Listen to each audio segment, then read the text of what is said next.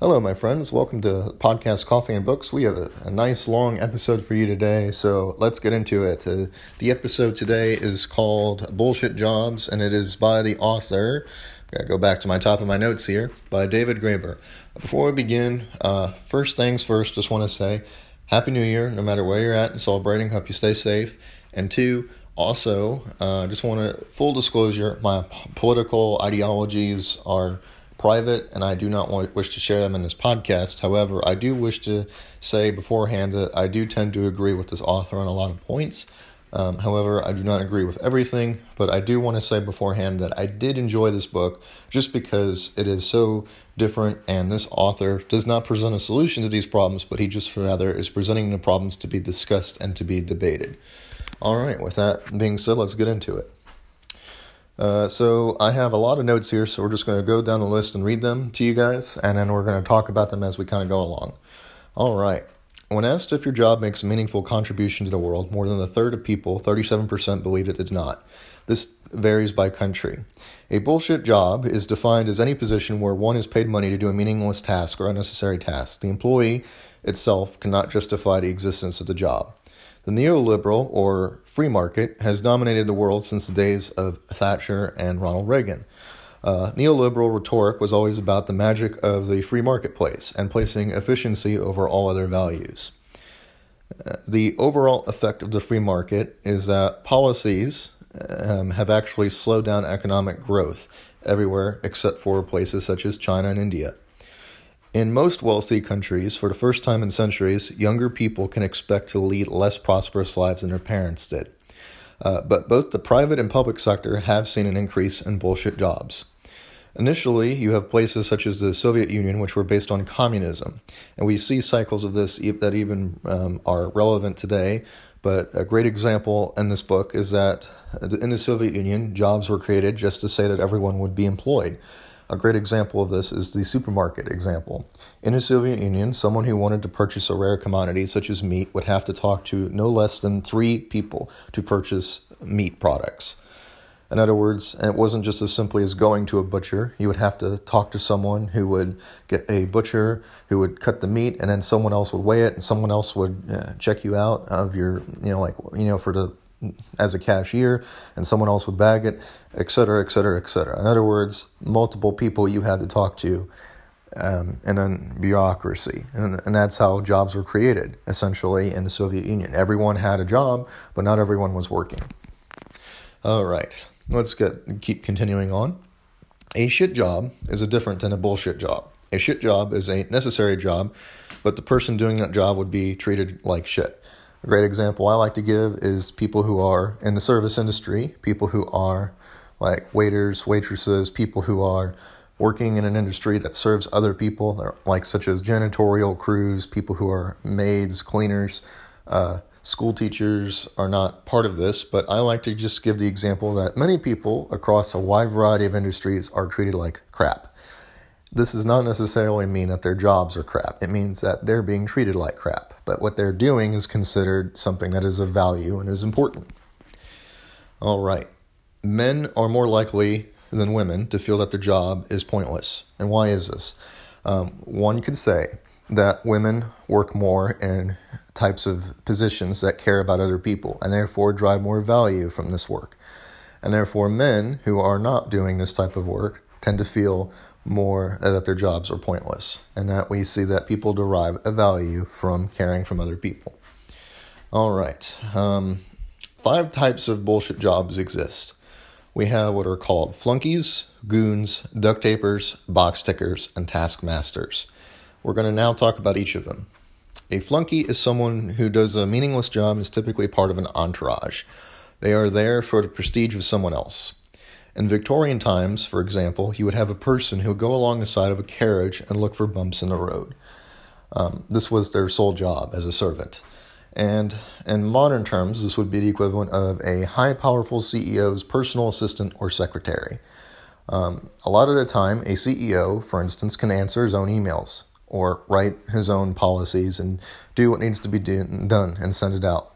However, you have a personal assistant now, and it is mainly seen as prestige. And a personal assistant, his sole purpose might be there to help and assist like the CEO, but in reality, their job is a type of job where they're there to prop up the other person and make them look more prestigious. Okay, next is a goon. A goon is a type of position similar to an enforcer. A king cannot exist without soldiers, and then soldiers cannot exist without an army. However, if every country in the world decided we did not need an army, then there would be no need for an army in the first place. We only have armies to protect ourselves from other armies. A goon is a type of position. For example, if you go to a casino, I would argue that a pit boss is a type of goon. Their sole purpose for being there is to make sure that people aren't breaking the rules. They're a soldier in terms of how someone would view a casino.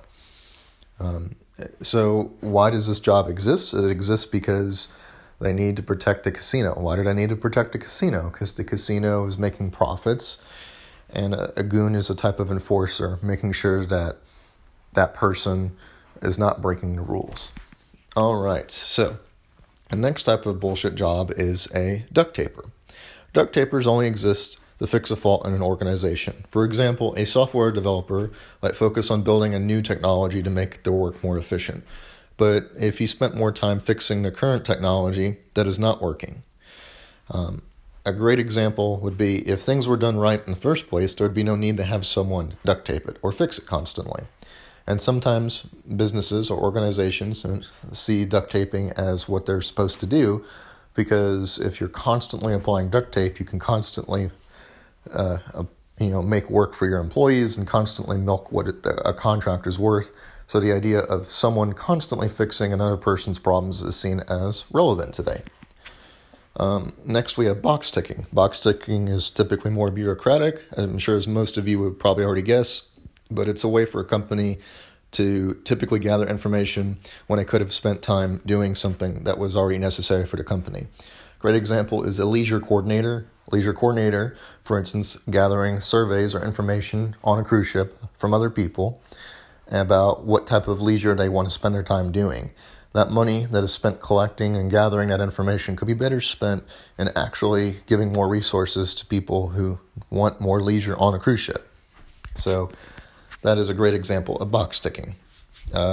Lastly, we have what are called taskmasters. And taskmasters have two types of styles.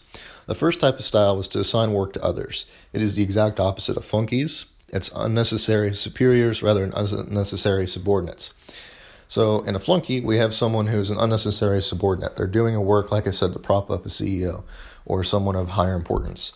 But then there's also the opposite, which is this, the taskmaster. Essentially, they're assigning roles to employees who already know what they're doing. They're typically middle management types of people and are typically seen as unnecessary, but are only there just to ensure that the employees that are subordinates are doing their actual work.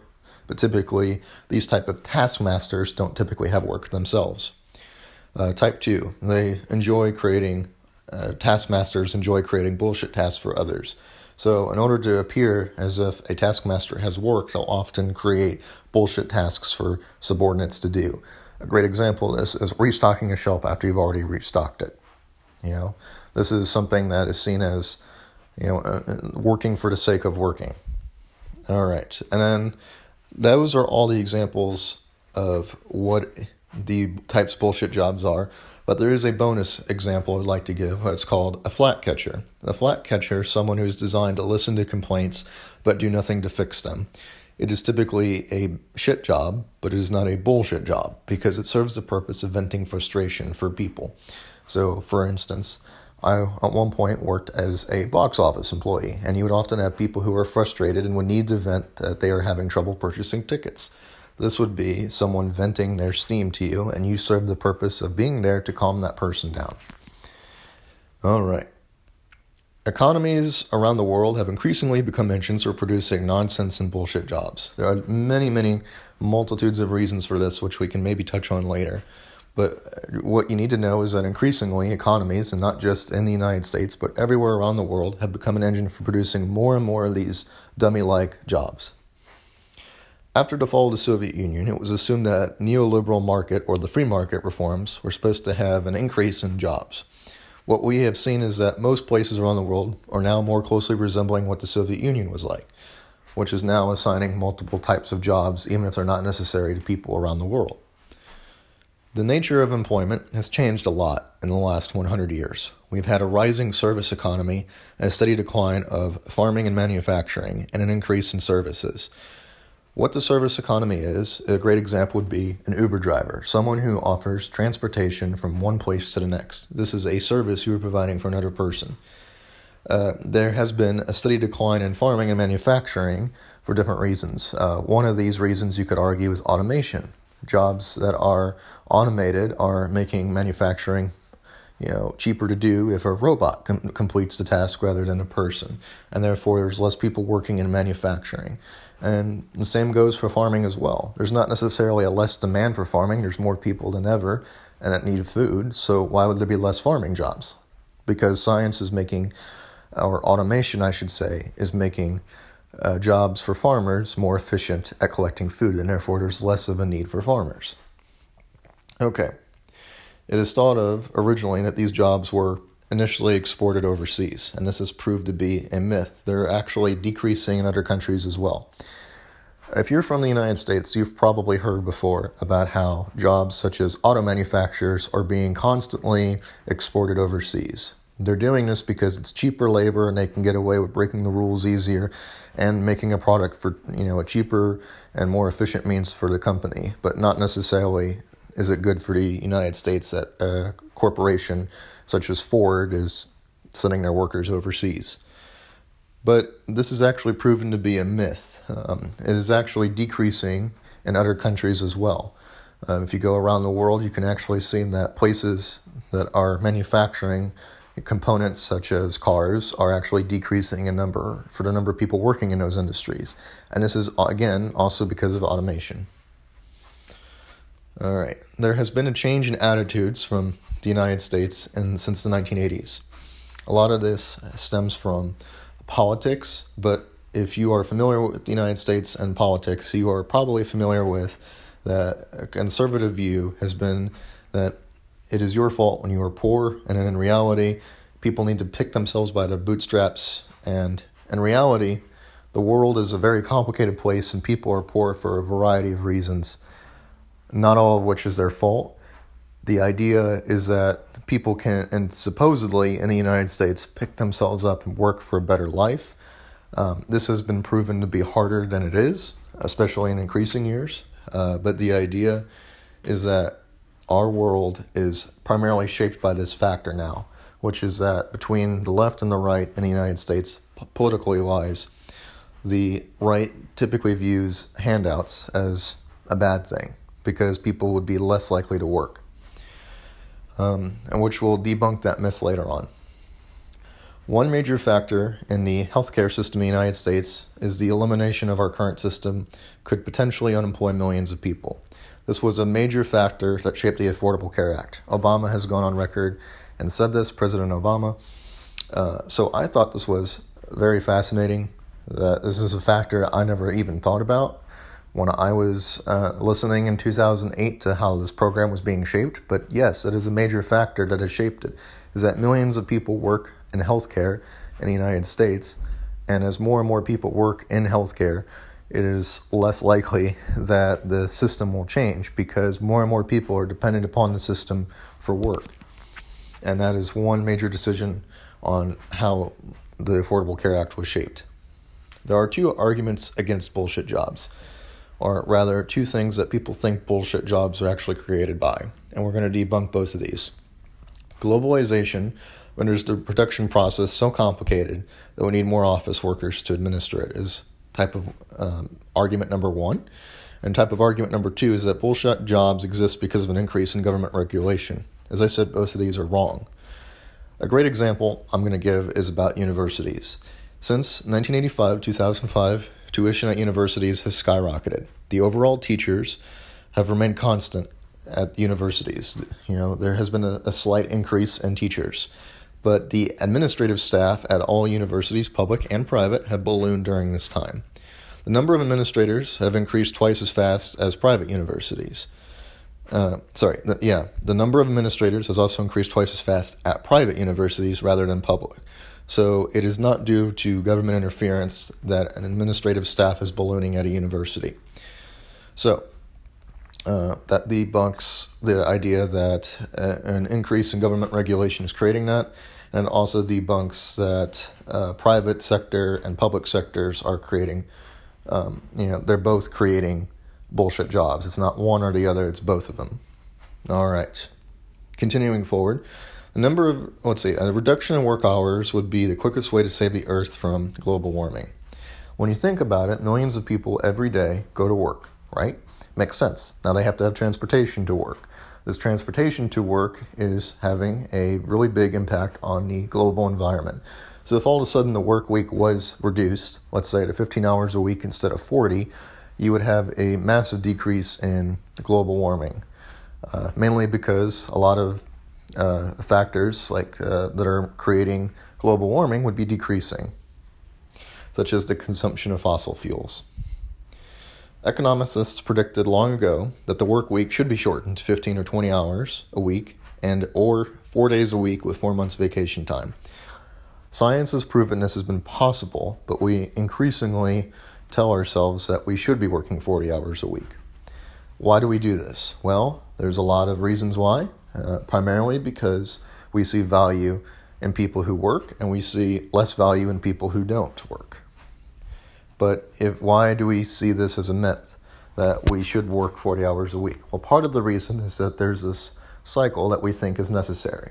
Consumerism. We think consumerism is to blame for why we work 40 hours a week.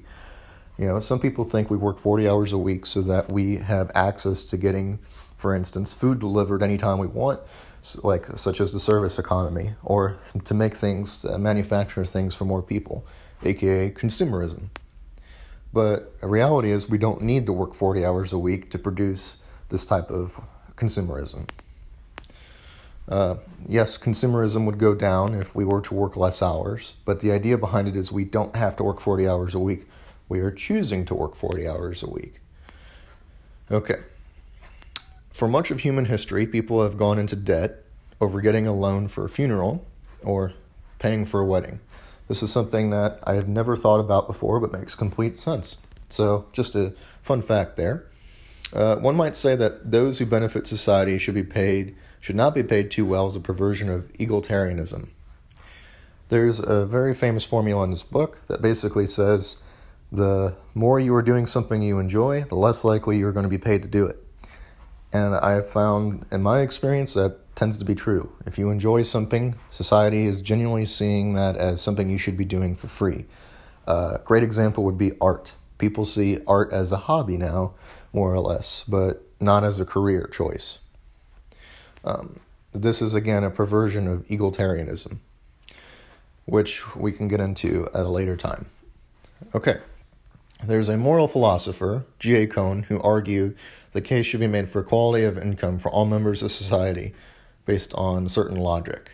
There are 6 points to this logic, but I find that it is very complicated, so I'm going to skip over that part. But I recommend reading about his 6 points, as I find that they are very, very informative. It's just something that I think is too complex to break down right now. All right. Eventually, we get into where economicists come from in this book, and they come from theology, believe it or not, which is something of, again, a surprise to me, but it makes complete sense now that I know the history behind how we view our attitudes of work. Essentially, in the Middle Ages, you would have people such as theologists who were determining what type of human beings should be. In other words, you have people who thought about what type of person would be a good person. This was theology. Religion in the Middle Ages was seen as something that makes a good person. But eventually, the attitudes shifted, and you see this over time as to what makes a good person as to what makes a good employee. And that's where economicists come from, essentially. A great example of this would be St. Augustine's argument that we are all cursed with infinite desire in a finite world, and thus are naturally in competition with each other. This was a theologist who said this argument. Eventually, the same type of arguments will appear in the 17th century with Thomas Hobbes. And again, this would give rise to the development of what an economicist is. Before the Gilded Age, people saw value in workers. It was with the rise of robber barons that people saw value in corporations.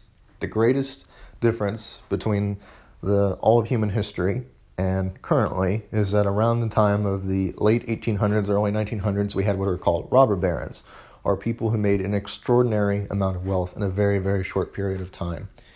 These people were credited with creating jobs, creating an economy, creating a market. And as such, people such as Carnegie were seen as people, or Vanderbilt were seen as people who were essentially, someone who is creating more good for the world by funding a corporation. And that is the idea of where corporations have become more beneficial than people. But before this and everything before that time period, everyone saw more value in workers than in a corporation, which is something of a perverse way that we think today. In other words, in today's society, we see as more value in a corporation. The cycle goes something like this. During the 600 BC, man developed the concept of money, and therefore loans became a direct result of this over time. During the Middle Ages, everyone worked and was guided by theology. Work was seen as suffering to build character. You were not an adult until you were in your 30s, and guilds were seen as the original institutions in which we have founded our academic society.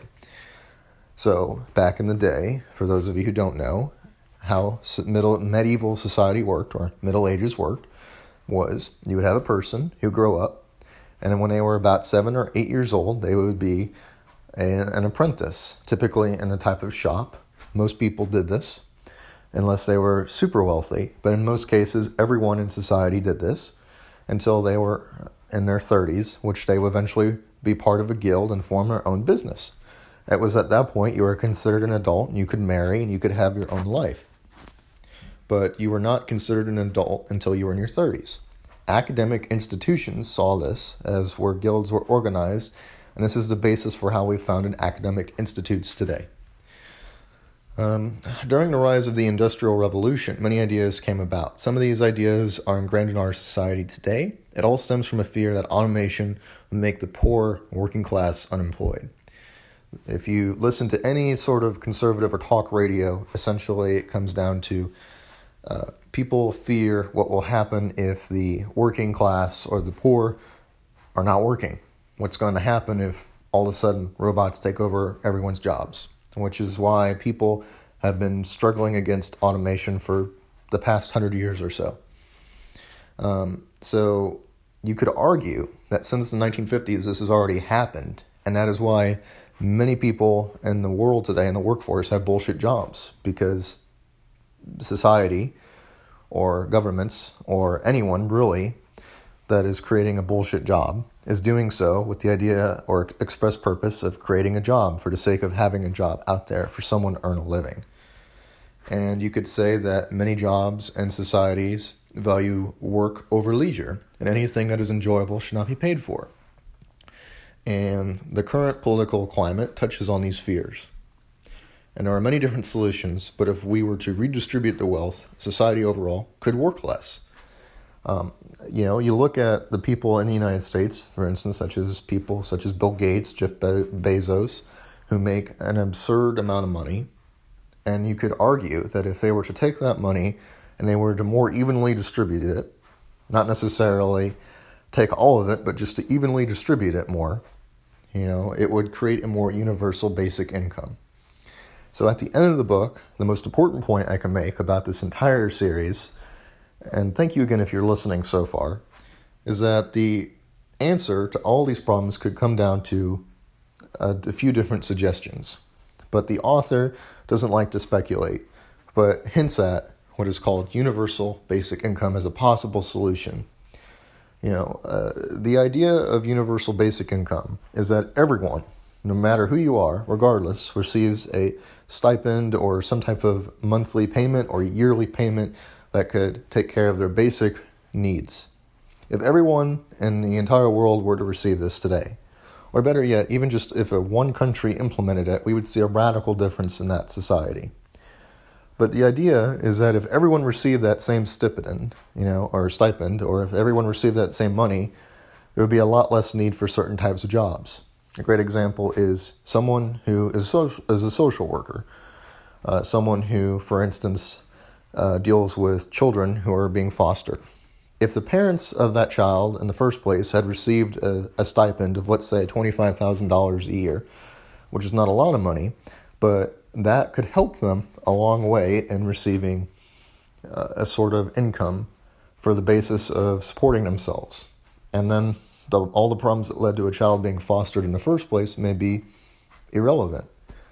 The idea being that there's all this sort of regulations and red tape that's been created to create jobs, around social work. But if all of a sudden everyone was receiving income, it wouldn't magically solve everything, but it would definitely help people a long way. There'd be less mental health issues. There'd be less of a drain on the healthcare system. There would be less people incarcerated. There would be less people who are facing, evictions. There'd be less people having problems in the world. Because money, as much as I don't want to admit this, money does solve a lot of problems in the world. So, at the end of the book, the author argues for people to discuss and debate this idea. And I think it is a good idea. However, one of the key points that people bring up in this book repeatedly is that they are worried what will happen if everyone is given a universal basic income. People think that all of a sudden society would just crash to a halt because nobody would do the jobs that nobody wants to do. But I think there's an argument against this. I think that there are some people, for instance, who find meaning in their work, as I said today. Some people even like those bullshit jobs, you could argue, or some people like those shitty jobs. Some people just don't have the time or ability right now to find what works best for them, or what type of career, or what type of place where they belong. But if you were given the opportunity to explore those and develop as more of a person and decide where you need to go instead of worrying about what to put on the table for food, you could argue that there'd be a more productive society. And you could argue this because more people in the world today, if we're given the free time, would be contributing greater, causes to society. Society would improve. So that's my argument, at least for it, that if all of a sudden everyone was receiving the same income, there would still be people who would be doing jobs we don't necessarily want to do, because some people typically do enjoy that. And as a result of this, I think the world would be a much better place today if everyone did receive an income that was universal and the same for everyone. And if you did want to work harder, you can. And if you did want to earn more money on the side, you can. But again, the idea behind it is that if all of your basic needs are met, then you as a person can continue to grow and be better educated, and maybe even go to a university and get a better education to better yourself, and that's probably the most important thing about society overall, is the more educated its people are, the better off it will be. Thank you for listening to my podcast. This is Coffee and Books. I hope you enjoyed today's podcast. Again, all these ideas are from the book, Bullshit Jobs. I gave it a 5 out of 5, mainly because it kept me very interested in a topic I think could be potentially boring, but I loved it, and I recommend it to anyone who is interested in reading about our current work climate. And, with the shift in jobs going to being more remote right now because of COVID, I think it takes on an even new and deeper meaning. All right, everyone, thanks again for listening, and have a great New Year's, and have a great day. Bye.